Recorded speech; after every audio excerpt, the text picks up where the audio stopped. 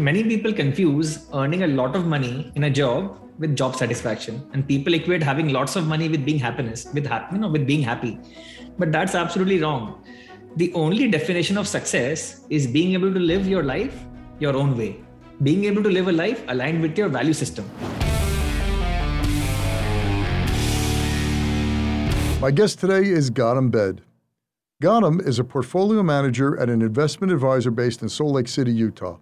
Previously, he served at the Mumbai, London, and Hong Kong offices of Citicorp and Deutsche Bank as senior analysts in their healthcare investment banking teams. Gautam's latest book is The Joys of Compounding, The Passionate Pursuit of Lifelong Learning. His book draws on the work of investing greats like Warren Buffett, Charlie Munger, and Ben Graham, as well as philosophers and scholars. Gautam integrates their strategies and wisdom into practical applications in the areas of business, investing, and decision-making. I recently sat down with Gautam and talked about how value investing is not just a system for success in the market, it is also an intellectual toolkit for achieving a deeper understanding of the world. Gautam, thanks for being on the show. I greatly appreciate it. And you don't know this, but I ordered your book. It was a Kindle version back in September. So we're looking about several months ago. I don't know when this is going to air, but it's at least a good chunk of time. And I read it and I said, wow, this is really good stuff. And I ordered it for my team. They're going to be getting it very soon because I found it was chock full of great information. So thanks for being on the show and really a pleasure to meet you. Thank you, Charles. It is a pleasure being here. The name of the book, folks, is The Joys of Compounding, The Passionate Pursuit of Lifelong Learning. Now, what I like about the book is it's not really an investment book, right? And I don't think you wrote it as so much of an investment book, right? Mm-hmm. Tell me about that. So initially, the sole objective behind writing the book was to share and write about my life's biggest learnings and give back to the investing community from whom I've gotten to learn so much over the years. And that's why when I self-published the first edition of The Joys of Compounding 3.5 years ago, then I had sold it for zero royalty. I didn't charge any money to cover the costs of production, logistics, marketing, or distribution, because the only idea was to help people and to give back to society. But Charles, what I've learned in life is that when you help others unconditionally without expecting anything in return, the universe works in such a way so as to come back and reward you back multiple times over. In May 2019, I was at Creighton University in Omaha signing copies of my self-published book for the readers during the Berkshire Hathaway annual meeting. Hang on a sec. So the book that I have in my hand is more or less the same book that you self-published back, how many years ago did you say? 3.5 years ago? It was 3.5 years ago. Okay. So you decided, you know what, I'm going to put a book together that has everything about value investing, about achieving worldly wisdom, building strong character, all lessons and stories and anecdotes that you learned from Charlie Munger, from Ben Graham, from Warren Buffett, all really great stuff. And you put it together and you were giving these away or you were selling them or what? How'd it work? So I was selling it for zero royalty. I was basically selling it at cost price. But I think before we discuss about why did I self-publish the book, there is a bigger background story about myself, which I feel if I share with your audience, they'll be able to better appreciate the significance of the book and the content and the reason behind every single chapter. If you may allow me, I would like to share the background story for that. So I was born and brought up in a Marwadi community family in India. And in India, there are two communities, the Marwadis and the Gujaratis, which have got business and entrepreneurship in their genes. So ever since my childhood years, I was very fascinated by the concept of business and entrepreneurship, especially by the fact that once a solid foundation is established for a business, the owners do not work for money. Rather, the business and the money works for them. I did my graduation in commerce with a specialization in accountancy. So pursuing higher studies in the field of finance seemed like a natural extension. I did my MS in finance from ICFA University, Hyderabad, India. and I did my MBA in finance from Nirma University, Ahmedabad, India. And later on, I also went on to obtain my CFA charter from the CFA Institute US. After my MBA program got over, I got a campus placement with Citibank, and I worked at their Mumbai, India office for 3 years as an investment banking analyst. And after that, I joined Deutsche Bank and worked at their Mumbai, London, and Hong Kong offices for almost 4 years as a senior investment banking analyst.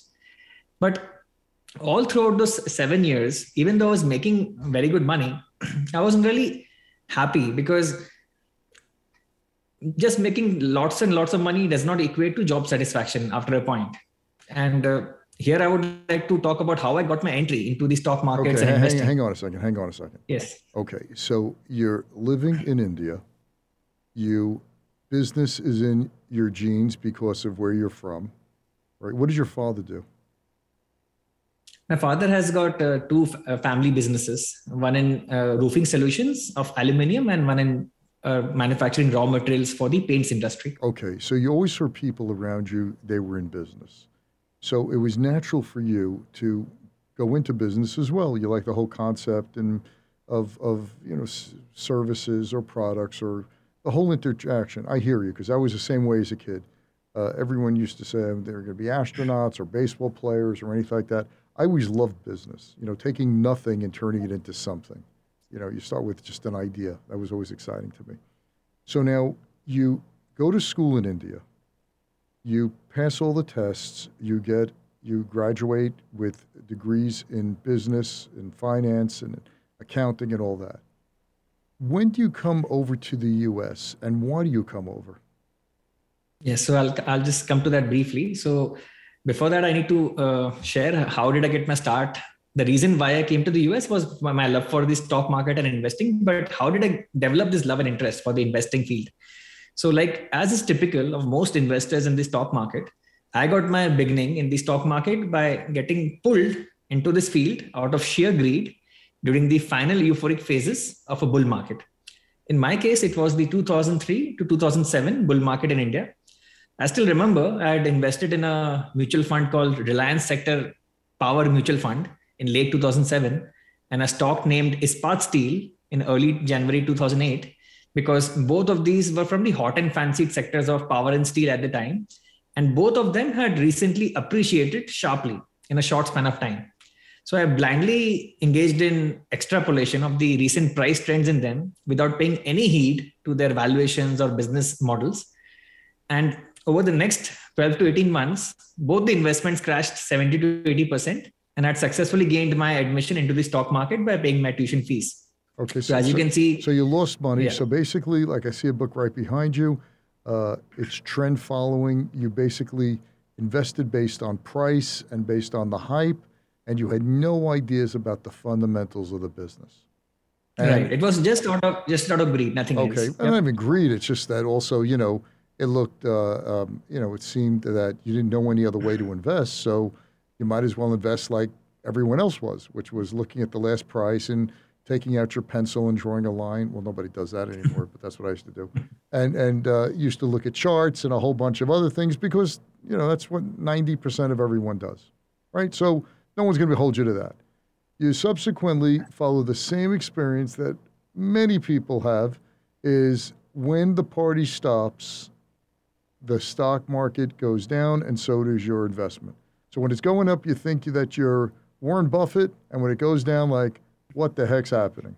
So now you lost 70 to 80% of your money? Yes, over the next 12 to 18 months. Okay. So as you can see, recency and vividness biases are very powerful but highly costly behavioral mistakes. Okay, fine. All that is fine. Now you lose. How much do you lose? Is it a big amount? It was a small sum of capital because I was just about to begin working in May 2008. So I hardly had any capital. It was just out of my pocket money. Okay. So it wasn't something where you had to sell your house or anything like that. It was just more of a prideful thing. Here you are, this whiz kid, smart guy, and you look around and you say, hey, I got 2 degrees. My family's in business. I'm really smart. I know the stock market. I'm going to figure it out better than everyone else. And boom, you get kicked right in the chest. Okay. So now you lose. That's about sums it up, right, Gautam? Yes, right. But despite this bad initial experience, my curiosity and enthusiasm for the stock market never waned. In fact, it remained very high. throughout the first 7 years of my professional investment banking career. And one fine day, I came to the realization that, hey, we just have this one short life to live our dreams. And I did not want to waste any further time doing something that I was not truly passionate about. I was so keen for a career shift that I relocated to the US in early 2015. One of my relatives, he's a US citizen. He sponsored my green card. But who I sponsored came who in, sponsored your green card? one of my close relatives. He lives in Okay, Atlanta, so close Georgia. relatives. So hang on a second. Hang on. You got to go slow for me. I know you're like a zillion miles away, but you got to slow down for me. Because this story to me, to you, it's, average, but it's pretty amazing. So you lose money, but your enthusiasm, you're saying, I could beat this market. I got to figure out a way. So you get bit by the stock market bug. You say, I'm coming to the United States. Why to the United States? Yes. So the reason why I came here was I was a CFA charter holder, and I was under the impression that being a CFA charter holder, I'll be able to land a stock market job pretty easily. Okay, so for my Even though listeners who don't know what a CFA is, it's certified or chartered. I think it's chartered, right? Or chartered. What's CFA? chartered financial Chartered analyst. fancy. Okay, so folks, it is a fancy test that I think the pass rate is very slim. I think you take it over several years, different parts of it, right? And 92% of the stuff you learn on the test you will never use again in your life. Period. It's stuff that really is not going to help you make a zillion dollars. But it's a great thing that is big on Wall Street now to have a CFA after your name. I have not met anyone who's made a lot of money because they have a CFA. I've seen a lot of people who have a lot of money and then get the CFA, but I have not seen anyone. In fact, one of my analysts, my Chia head analyst now, was looking to get one. I said, save your money, buy books. But okay, he doesn't listen to me. And he knows who he is. Okay, so now you get your CFA. You come to the United States. You get sponsored by a relative. You go to Atlanta, Georgia. And with your fancy degrees and your CFA, you're going to beat Mr. Market. Is that more or less right? Yes, I was very keen to work on the stock market side, on the buy side. But in India, during those 7 years, whenever I used to apply for a career shift into the stock market side, all of them used to look at my resume and say that I've got investment banking work experience. That's why they did not entertain me or give me a chance. So I thought US is the land of opportunity. Why not come here and at least try? Okay. See, there is something in my book. I talk about Jeff Bezos's regret minimization framework that when you're on your deathbed in your old age, you don't want to look back at your life and say to yourself that I wish I had tried. When you have the resources, when you have the opportunity, why not at least try? The downside is that you may not succeed, but the upside is that you will get to live your dream, right? So I just thought, I want to man, tell you something. I had a friend who lived across the street from me, and I remember this. I was like 16. He was a little older than me. He was 2 years older than me. He worked at, his father was a shop teacher, taught in school, shop building and stuff. And we grew up on a pretty middle-class block. And I remember talking to him one day, and he said, your biggest regrets are not going to be things you did, it's things you didn't do. And I always thought about that. And, when I heard that Bezos said the same thing, that he deathbed, it's not what I did, it's what opportunities I didn't take advantage of. So you saw that at a pretty young age, that you didn't want to be in that situation. You didn't want to be on the deathbed, hopefully a lot more years from now, and saying, gosh, I wish I took the chance, right? right. I mean, for me, many people confuse earning a lot of money in a job with job satisfaction, and people equate having lots of money with being with being happy. But that's absolutely wrong. The only definition of success is being able to live your life your own way, being able to live a life aligned with your value system, and being able to live life as per the inner scorecard, right? So that's why I came to the US and I tried to get into the stock market buy side job profile. But what did you do? You started sending out your resume, or did you have any contacts Yes, or anything? I tried just applied to many job openings online, but as you know, life is not a bed of roses for those trying to carve out their own destiny. I got rejected in my first 3 stock market job interviews in the first 6 months of living in the US. And at the same time, I ran out of whatever little money I'd brought with me from India. And to take care of my living expenses in this country, I did not want to sell even a single share from my portfolio of Indian stocks because I did not want to interrupt the power of compounding. So to sustain myself in the States, I took up a minimum wage job as a front desk hotel clerk in San Francisco. As a what? Where I worked Tell me again, as a what? I took up a minimum wage job as a front desk hotel clerk Front at a desk hotel clerk. So at a I hotel in walk San to the Francisco. hotel and you say, "Good evening, Mr. Ms. Good evening, sir. Yes. What's your, you have a license? We then give you a credit card. Your room 608." That's what you did. Yes. So this Yes, smart yes, guy with all the degrees, with all the CFA, you're working as a clerk. I was working as a front desk hotel clerk for minimum wages in California, and Which was it, a major hotel chain or just? it was the 4 Points by Sheraton by the San Francisco Bay Bridge. Okay, so I worked there for 15 months. Okay, now here's my question, man. Gautam. I'm just on the side for a second. It's always intrigued me. When you gave the manager your resume, did he look and say you're a little bit overqualified to be a hotel desk? So how do you? Yeah, so before 4 Points by Sheraton, I'd applied to 2 more hotel and restaurant jobs, but I got rejected everywhere for the same reason, that I was overqualified. But I was just desperate. Okay. I needed to put some food on the table, so I had to just get something. Okay, I was very adamant. but I was very adamant and firm that I'm not going to go back to my previous field of work Right. in India, where the presence of perverse incentives always led to incentive cost bias and did not suit my personal nature. Okay, so when you gave your resume to these people, you can understand why they rejected you, right? You had more education, and you could be this guy's boss of boss. You could be 3 levels higher than the guy's hiring you's boss. So here they're hiring you as a clerk. You're a big threat. You could be the greatest, they look at you and say, come on, they got to be undercover boss. All right, so you take a job. Yeah, okay, that's really it. That, I'm looking at this from the outside. You lived it, so I can only tell you from my perspective. So you take a job in a hotel in where, San Francisco? Yes. In what year is this? This is in late 2015. So the money in San Francisco is, everyone's making oodles of money, right? It seems like the stock market's doing well, tech stocks are doing great, a lot of startups, and you're a hotel clerk. What was minimum wage back in the day? What were you making? I was earning, I think, $13 or $14 an hour. 13, 14. Wait, so you're not living in Atlanta anymore, so who's paying your overhead here in San Francisco? I was staying as a paying guest in a small dingy room on the outskirts of San Francisco. That was all that I could afford at the time. Really? Based on the minimum wage. And that is how I used to live and stay for those 15 months. Well, your parents probably were real happy about that, huh? No one was happy, but in fact, I found during those 15 months that many people were very critical. In fact, they were criticizing me for my decision that, there are so many, when you're struggling in life, there are many people who say, see, I told you so. Right. There are very few people among your close friends and your family members who will actually support you and motivate you, because if only people who actually know you will understand and will see through you to see how much pain you're undergoing in your previous job. When you're living a life which is not in alignment with your value system, then you're suffering internally every day.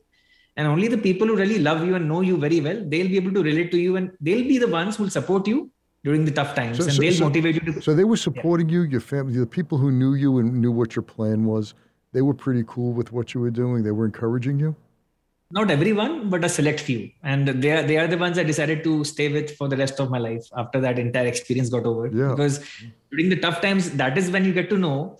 During the hard times, you get to know who are the people who are true to you.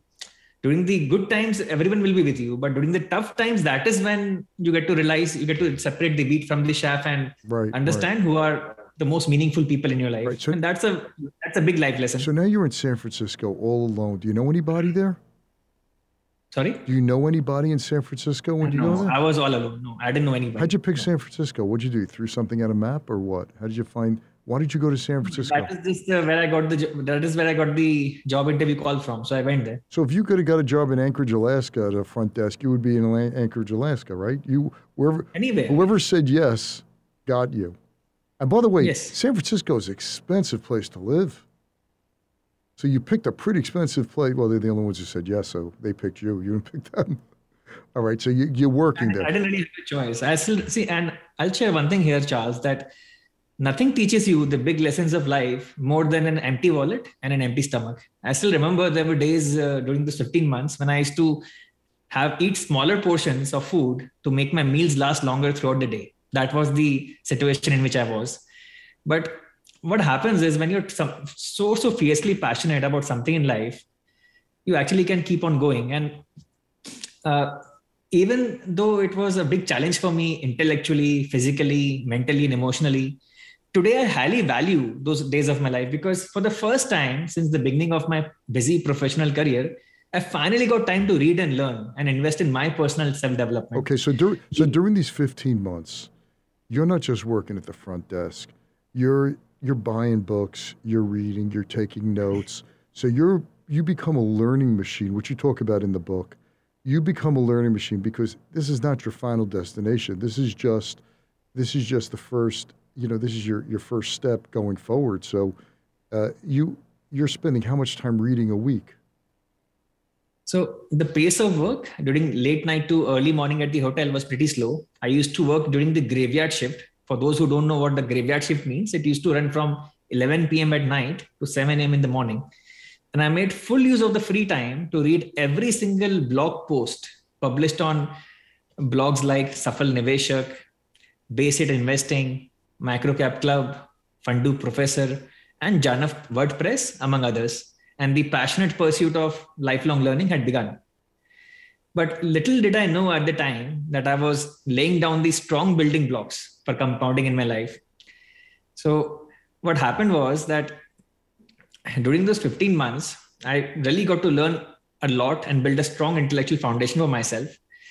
And here I would like to share with you a very important insight about the power of passion. During those 15 months, I remember every single night, I used to apply to a minimum of 3 stock market jobs online. So if you simply do the math, over those 15 months, I had applied to more than 1,300 stock market jobs.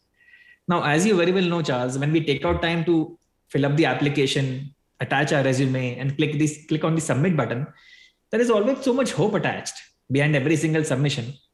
To face rejections more than 1,300 times and still keep on going is only and only possible if you're absolutely fiercely passionate and sincerely dedicated about what you want to do in life.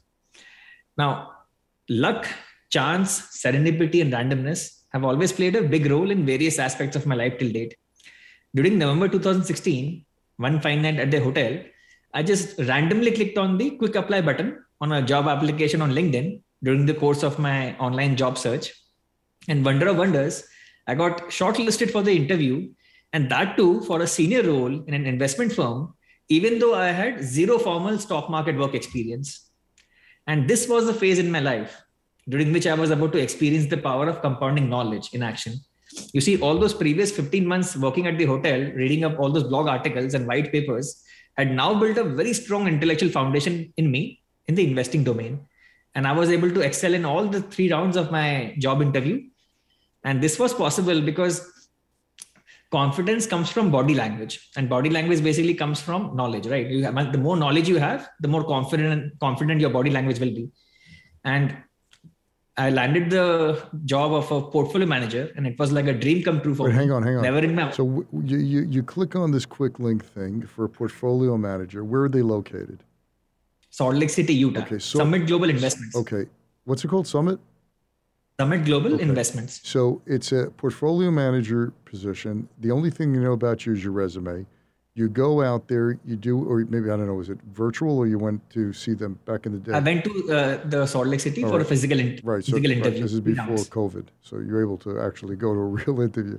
So you go to the interview, they see this guy coming in, brimming with confidence, like a freight train, and you just beat them into submission and they hire you because they look at here and I'm going to get a guy at an entry-level price who has a lot of information. Is that right, more or less? They got a good value here.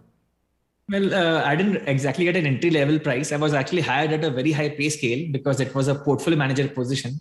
Oh, so wait. So they were giving you money to manage right from the start? They had great confidence in me. And when you're in a position of portfolio manager, you're given a lot of great responsibility. And wait, which stocks? What area was? What was the portfolio that you were managing? What sectors of the market? There were three. So it was a mutual fund company. We had 3 mutual funds: US large cap, US small cap, and a global fund. And It was a great learning experience, but never in my wildest dreams did I imagine. What did you manage? Which portfolio did you manage? So me and three more portfolio managers, we managed all the three mutual funds together. Really? Wow. So that's crazy. But so you had to manage global, large cap, and what else? Small cap? Yes. US large cap, US small cap, and a global fund. But here I would like to just quickly share that never did I ever imagine in my wildest dreams that I'll become a portfolio manager straight away. When I came to this country, I thought I'll first become a junior analyst, then work my way up to an analyst, then senior analyst, then assistant portfolio manager, and then probably portfolio manager in 14, 15 years. And here I straight away got a portfolio manager position in such a short span of time. This is what persistence can do to you. How much were you managing? At the beginning, it was 650 million. How much? When I left, 650 million. So you start your first day as part of a team that's managing $650 million. And the night before, you were getting me towels because I called up the front desk, right? All right. Yes. Only in America, right? Got them or what? Absolutely, the land of opportunity. Oh, you betcha. And here I would like to add something even more incredible. Around the same time, in November 2016, something even more incredible happened. I joined Twitter and I started posting my thoughts on whatever I was reading and learning about. Wait, sorry, could you talk a little slower for me because it's end of the day and I'm not getting this all. You on what did you do on where? On Twitter? So in November 2016, I joined Twitter. The social media platform, yes, and I started sharing whatever I was reading, learning on various subject matters like philosophy, psychology, investing. Right. History. Hang on a second. I just want to point out, and I think this is a really good lesson for anybody listening. When you were working for 15 months as a clerk at the front desk, you weren't working as a clerk at the front desk. Your mind was elsewhere. You were learning. You were taking advantage of the opportunity where you were to read, to gain knowledge, to do job applications, to basically leverage the time you had when you're in San Francisco, not wallowing in like, oh gosh, I'm making $13 an hour. I hate this life. But you didn't do that. What you did is you use that as your training ground in order to learn as much as you can. So when you came up with Twitter and everything, it was just an extension to a bigger audience of everything you did. Is that right? Broadly, yes. But here I would like to add something that you mentioned that, my mind was somewhere else. It's not that. One thing which I picked up from my parents is the importance of a good work ethic. So even when I was in my hotel job, I used to give it all my best. And in June 2016, I was actually the employee of the month. Employee of the month wow. So what is this hotel? What did you have to do? So tell me what you did. What was your job responsibilities at this hotel? Basically checking in and checking out guests and sometimes carrying their luggage to their room, answering their random requests like getting a toothpaste or a toothbrush to their room. Okay. So, and sometimes even washing dishes in the kitchen. So what did you do that got you employee of the month? Like what were you doing that made you stand out from everyone else who was the front desk guy? I think the biggest thing was me being a team player. I think just being empathetic with everyone. And what I love about America, Charles, is the dignity of labor. Here, everyone from the bottom to the top, everyone enjoys great dignity of labor and everyone respects people for when they're working. And I think here work is respected, not the designation, not the level. Not the pay. It takes someone who came to this country with nothing, with really a dream, right, of being where they wanted, to fully appreciate the opportunity that's right around them, and it doesn't matter where you start. You started in a field that wasn't anywhere close to where you wanted to be. You're washing dishes and getting towels and carrying luggage up 3 flights of stairs or whatever the heck you were doing, and you saw this as opportunity where most people, unfortunately, who are born here and don't realize that, they feel that I should start off at the corner suite. It's not the way it works. I kudos to you. That's fantastic. Yep. So there is no alternative to hard work. If you work, nothing in life, business, relationships, and investing, nothing will work unless you do. So just put in the work and have faith that eventually the dots will connect. As Steve Jobs said, you cannot connect the dots looking forward, you can only connect them looking backwards. So everything actually added up. And that's how compounding works. In the initial decade or two, nothing, it'll seem as if nothing is happening. But once you get on the exponential part of the curve, that is when magic starts happening. Right. Tell me about, just so we can cut to that. I want to, because the name of your book is The Joys of Compounding. You're talking about that, how everything you do in those 15 months just catapulted you. You were telling me on a call just that we had the other day that if you have $100 and you compound that over time, where 60+% of your compounding is in the last 5 years, go through that and do that slowly, because I want my listeners to hear this, because I know numbers and everything, but I never heard it presented the way you did. And when I got off the phone with you, I said, darn, that's really good. So walk us through that slowly. So, Charles, the day I understood how compound interest works, I immediately knew that I was going to become monetarily rich. I just had to get started. But compounding will bestow its magic and benefits upon you only after testing your patience and conviction to the fullest, because the power of compounding is backloaded. When I say backloaded, let me explain with the help of an example. Suppose you start with $1. Okay. At 20% compounding, your $1 becomes almost 100 times in 25 years. But at the end of year 10, you'll have 6 times. At the end of year 20, you will have 38 times, which means that out of the 100x, almost 2/3, 62x of the 100x came in the last 5 years. So if you want the pot of gold at the end of the rainbow, you have to actually go through the entire journey. And the stock market is designed in such a way, with its volatility feature, to test your tolerance for pain every year. Because the stock market on an average declines 10% every year, 20% or 25% every 3-4 years. And every decade we have a big bear market of 40-50%. So that's, the volatility is a feature. It's not a bug of the stock market. It's not a what? It's not a what? It's a feature, not a... It's not a bug. It's a feature. It's a basic feature. It's a routine characteristic of the stock market. So once you know history, once you learned about financial history, then these things will just look very routine to you. So there's nothing to feel afraid. You just have to focus on time, because in the compound interest equation, time is the only variable which lies in the exponent. You want to make use of that exponential power of time. If you want to really harness the power of compounding, that is what you need to focus on.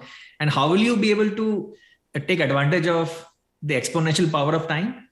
By focusing on survival and endurance. If you're able to just survive and stay in the market for the long term, you can't help but become rich, because that's how compounding works. You just have to be in the market for a long time in good stocks, bought at good prices, and then do nothing. Do nothing until something very bad happens to the company in question. Until that time, you just stay put. Right. So even if you buy the S&P index fund, if you hold it, I think it's over 10 years, there's a 92% chance you will have more money.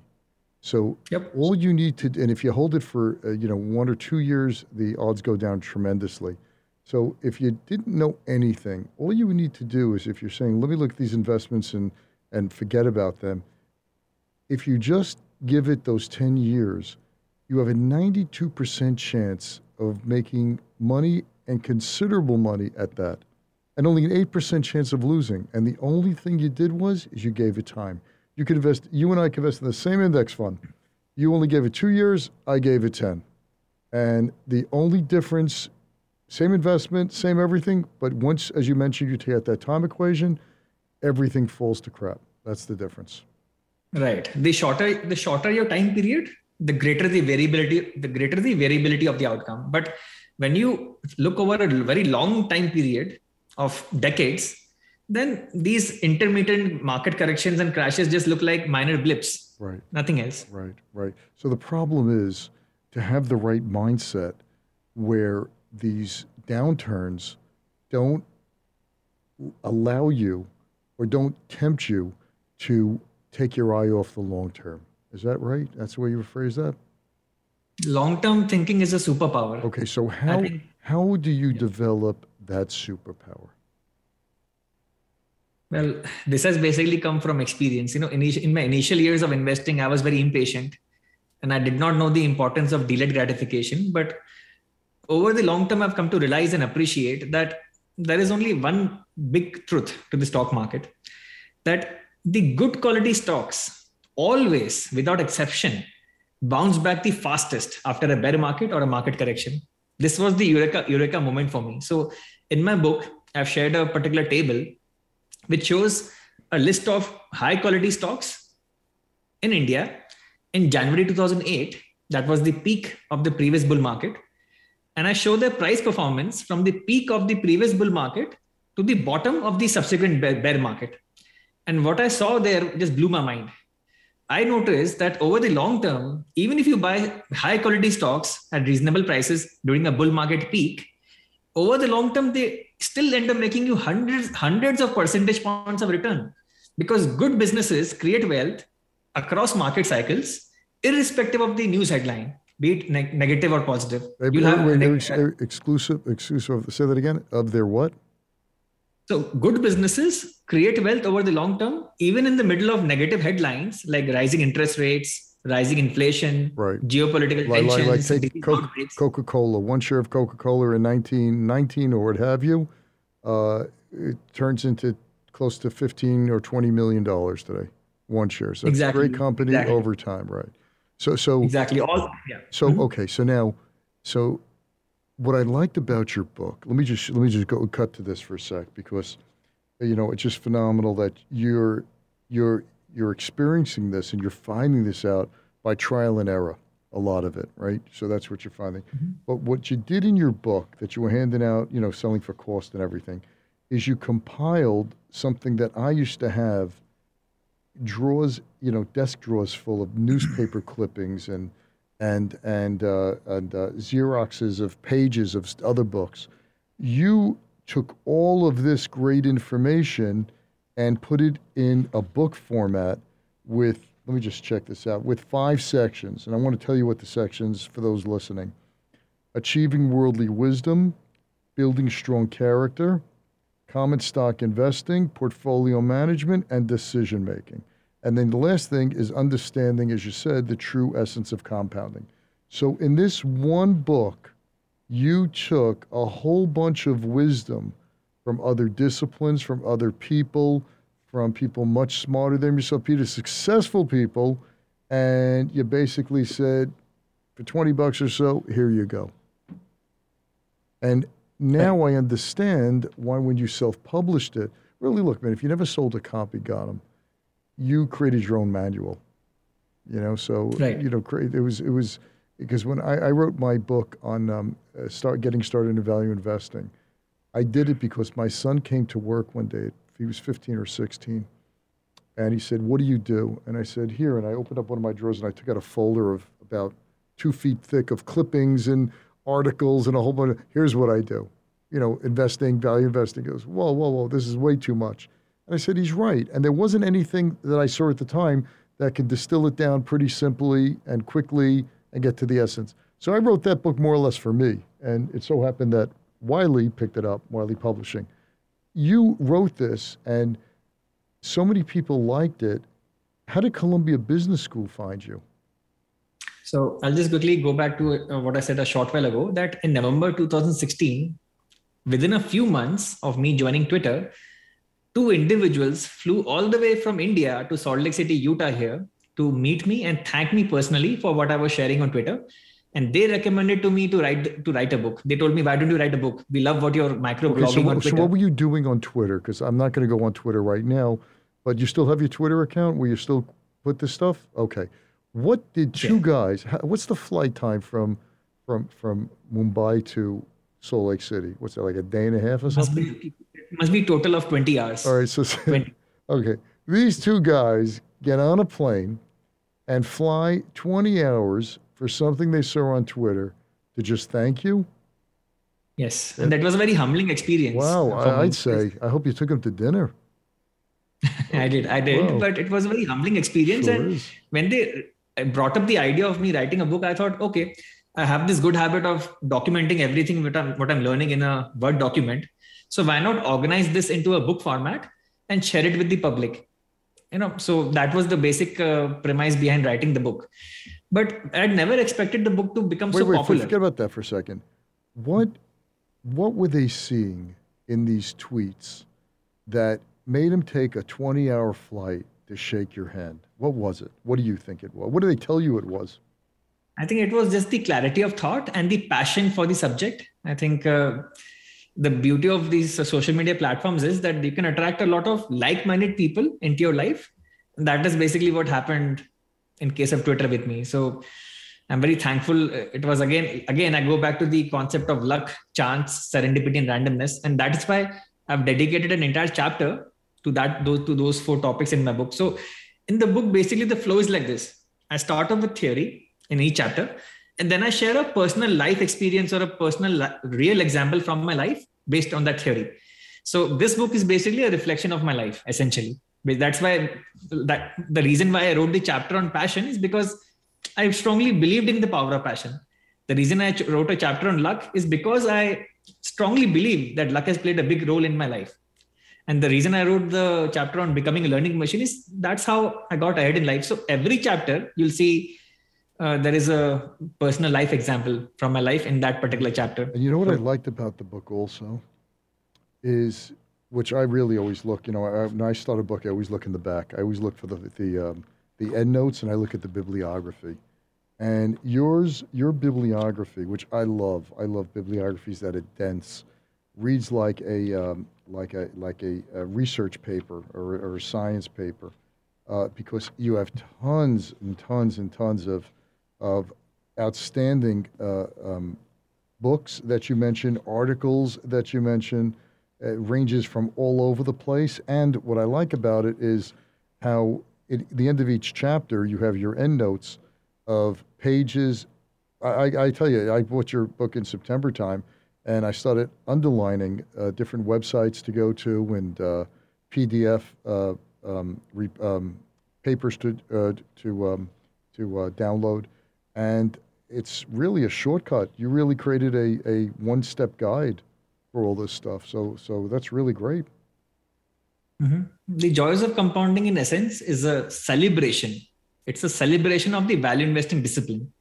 And my life, Charles, epitomizes Isaac Newton's saying, if I've seen further, it is by standing upon the shoulders of giants. The joys of compounding is my heartfelt tribute to all my teachers who helped me achieve financial independence, become a better and wiser person, and embark on the path to a fulfilling and meaningful life.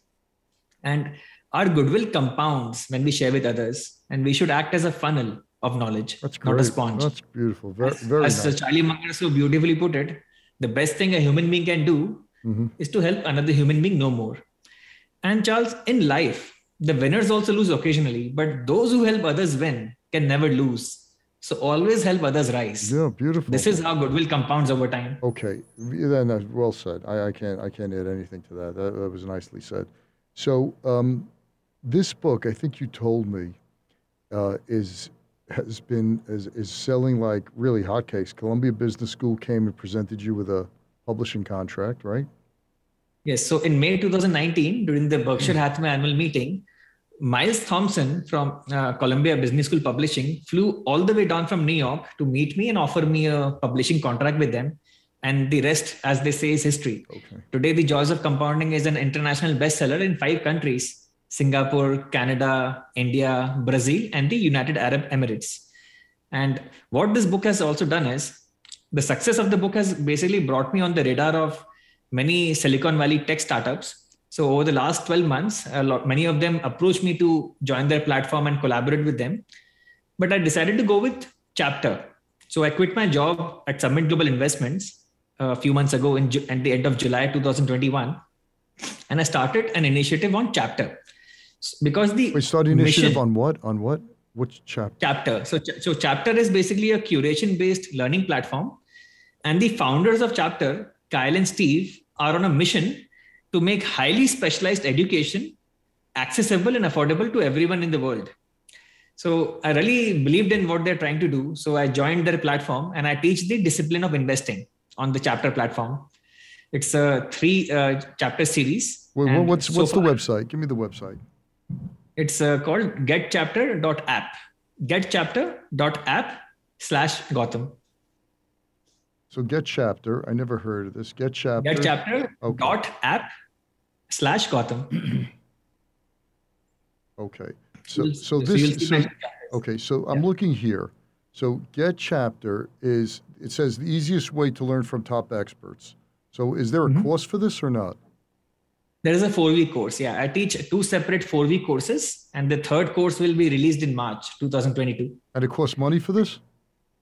Yes, it's $40 for 4 weeks. The Okay. idea behind chapter is to offer highly specialized education, which is 99% cheaper than other premium online courses. The idea is to make learning very accessible and affordable in a cohort format. So, just like a college seminar, you'll be learning each course with a group of like minded peers in an accelerated learning program format over a period of 4 weeks. The idea behind chapter is to bring you the greatest and best content on any subject available on the internet by subject matter experts. So I've got two chapters right now, and basically what I've done is I've curated the best and greatest content available on the internet in the form of podcasts, YouTube videos, white papers, newsletters, memos, reports, and I've simply compiled them and curated them into a learning format for 4 weeks.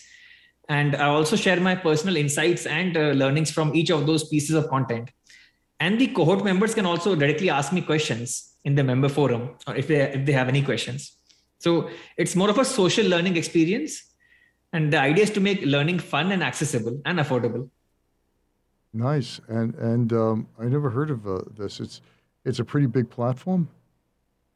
Yeah, it's taking off pretty well. A lot of people with big following on Twitter are joining the platform now. Because I'm looking here, is they have what, six? They have 6 people so far on here, including you. No, they have already 20 people. I think they're highlighting only 6 on their website right now. Oh, so But yeah, so here, for example, I see. Yeah, you were on the top. I gotcha. So okay, so got it. So how to publish your first novel for $40? I could learn from uh, Dali Adla how to do that. Okay, understanding the Supreme Court, Neil Cattell, got it. Okay, and what makes this site unique is that it's only $40, and how many hours of, it's 4 sessions? so it's basically the entire course is spread over 4 weeks, and you get 3 to 4 hours of content delivered to your email inbox every week. And once you're through with that content, you can ask me questions on any query which you may have.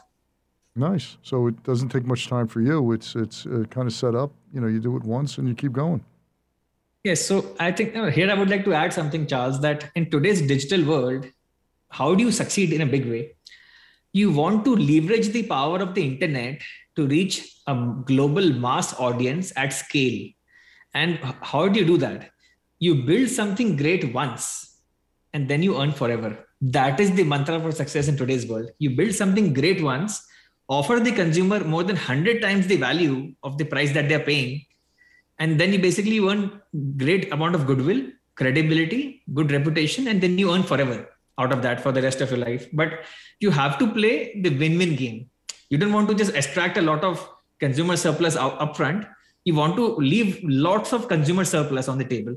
You want to provide tremendous amount of value by creating and providing something great once, and it has to be very scalable. Now, even though the ticket price is very, very low, which is $40, but because the internet allows you to reach a global mass audience at scale, you can make up the low ticket price through higher volume. So it's okay. Right. Everyone wins, right? Well, the incremental cost to expand this is virtually nothing, right?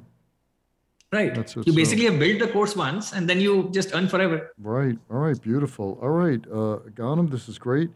The name of the book, folks, is The Joys of Compounding, The Passionate Pursuit of Lifelong Learning.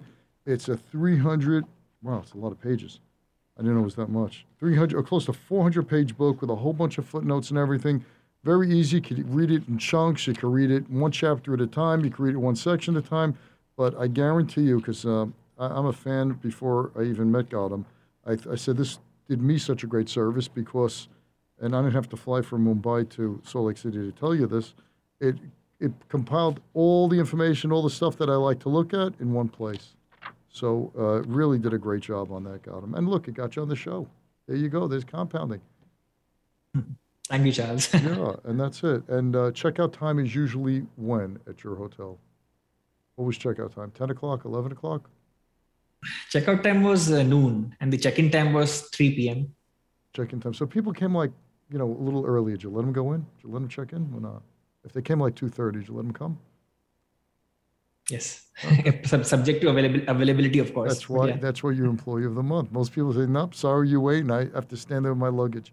But it's so great. See, I just know that if you keep playing the long-term game, to keep trying to help other people, just as long as you're directionally correct in life, time and compounding will take care of the rest.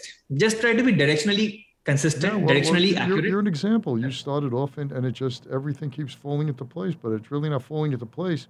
You set it in motion when you left India and you took a minimum wage job.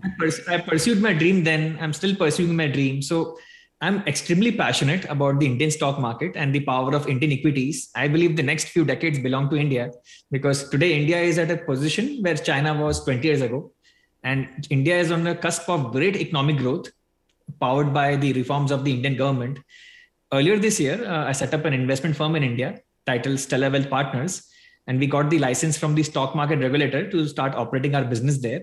So recently, I launched my stock market advisory business in India. And just a few weeks ago on 6th December 2021. And it has got a great response from people. And as an extension of my belief and conviction in India, I am now about to bring the India opportunity to investors in America. I'll be setting up an India fund. Right. It will probably get operational in the next 6 months. It will be modeled after the original Buffett partnership, zero management fee. And over the last 10 to 12 months, I've simply been working in the background on how to make this fund most client friendly, how to have the entire structure as client centric as possible, because I have learned the power of playing the long term game. What I've understood is, even if you are, are not getting a lot of recognition over the first 10 years, once you have an audited 10-year track record of very good returns, then that is when the big money will start coming in. So very, very few people are willing to play the long-term game. Everyone is just trying to get as many assets under management in a few years as possible and then retire. But I think very differently. I like to take the long-term view of whatever I do, because the long-term game is the best game, Charles. I hear you. I'm a long-term investor. So you're preaching to the choir here, Gautam. So great. So Gautam, thank you so much for coming on the show. I really enjoyed your book. I highly recommend it, folks.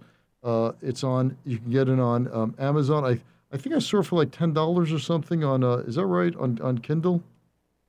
I believe so. $12, I think, $12 to $13. $12. Yeah. Yeah, it's just amazing, right? You take someone's lifetime full of work and you can buy it for $12. Isn't that amazing? Is that something? True. Yeah, $12.63 on sale today. In fact, that's great. That's it. $12 in the book is what? $20. So for $20, you get a whole bunch of wisdom here that took you years to really accumulate and put in a coherent order. So great value for money, folks. That's it. Gautam, wish you the best of luck. Thanks for being on the show. And I hope maybe we could have you on a little, year or so from now when you're managing whatever you want to be managing. I don't want to say billions because you're not going to be happy with that. You want to make that over time. But if it does come quicker, you're not going to be upset, are you? I just want to deliver the best long-term returns with the lowest amount of risk and help build generational wealth for my partners. Beautiful. Because the power of, I know in the long term, the power of compounding is so powerful. If I simply focus on endurance and longevity, everyone will do very, very well. Right. It's a marathon, not a sprint. Gautam, thanks so much for being on the show. Greatly appreciate it. Thank you, Charles. This was a pleasure. Thank you. Thanks for listening to this episode of The Charles Mizrahi Show. If you're a new listener, welcome. If you've been listening for a while, we're glad to have you back. Either way, we'd love to know what you think of the show. Please leave a review if you listen on Apple Podcasts. Reviews make it easier for others to find the show. You can also see the video of the interview on the Charles Mizrahi Show channel on YouTube.